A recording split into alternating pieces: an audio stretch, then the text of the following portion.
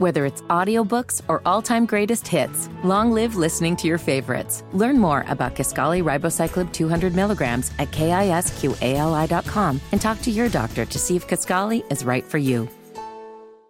It's Sybil Wilkes with what you need to know. Today, we're getting over that hump. It's Wednesday, December 6, 2023. Number 1, former football coach and current U.S. Senator Tommy Tuberville announced Tuesday afternoon he's released his hold on the majority of hundreds of military promotions. Since February, the freshman senator from Alabama held hundreds of members of the military and their families from moving on to their next assignments. This was his effort to demonstrate his opposition to the Pentagon's abortion travel policy, insisting that the Department of Defense should not fund travel for service members or immediate family members going out of state for abortion services. Number 2, with an IQ of 138, 6-year-old Declan Lopez has become one of the youngest members of Mensa, a prestigious society dedicated to the world's brightest minds. Her intellect first caught the attention of her parents when at 18 months, she effortlessly began counting in Mandarin during a routine airport trip. Mensa, the oldest and most prestigious high IQ society globally, boasts over 145,000 members across 100 countries. Number 3, young gay men who are uncomfortable discussing sexual issues with their primary care providers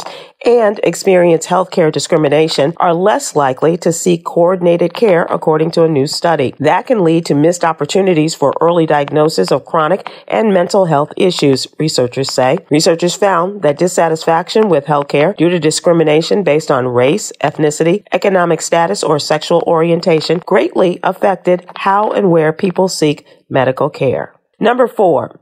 In a global report by Transgender Europe, it was found that 321 trans and gender diverse people were killed between October 1st, 2022 and September 30th, 2023. More than half of the killings of trans people were in Latin America and the Caribbean. 1/3 of the killings occurred in Brazil alone. The report also noted that 94% of those killed were trans women, with nearly half of those killed were sex workers if their occupation was known.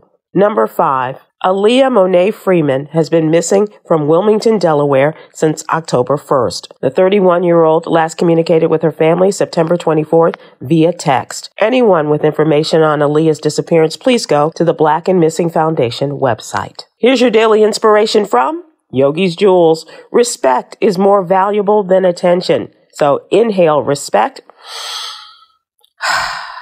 Exhale the need for approval. Wow. Join me today live on YouTube and Facebook at 7 p.m. Eastern, 6 p.m. Central with producer Stephen Hill, comedian Myra J., and LGBTQI plus activist Quinn Townsend Riley as we discuss today's top headlines and more. Thank you to our What You Need to Know partners, the American Heart Association and Black Health Matters. I'm Sybil Wilkes. Be informed, be empowered.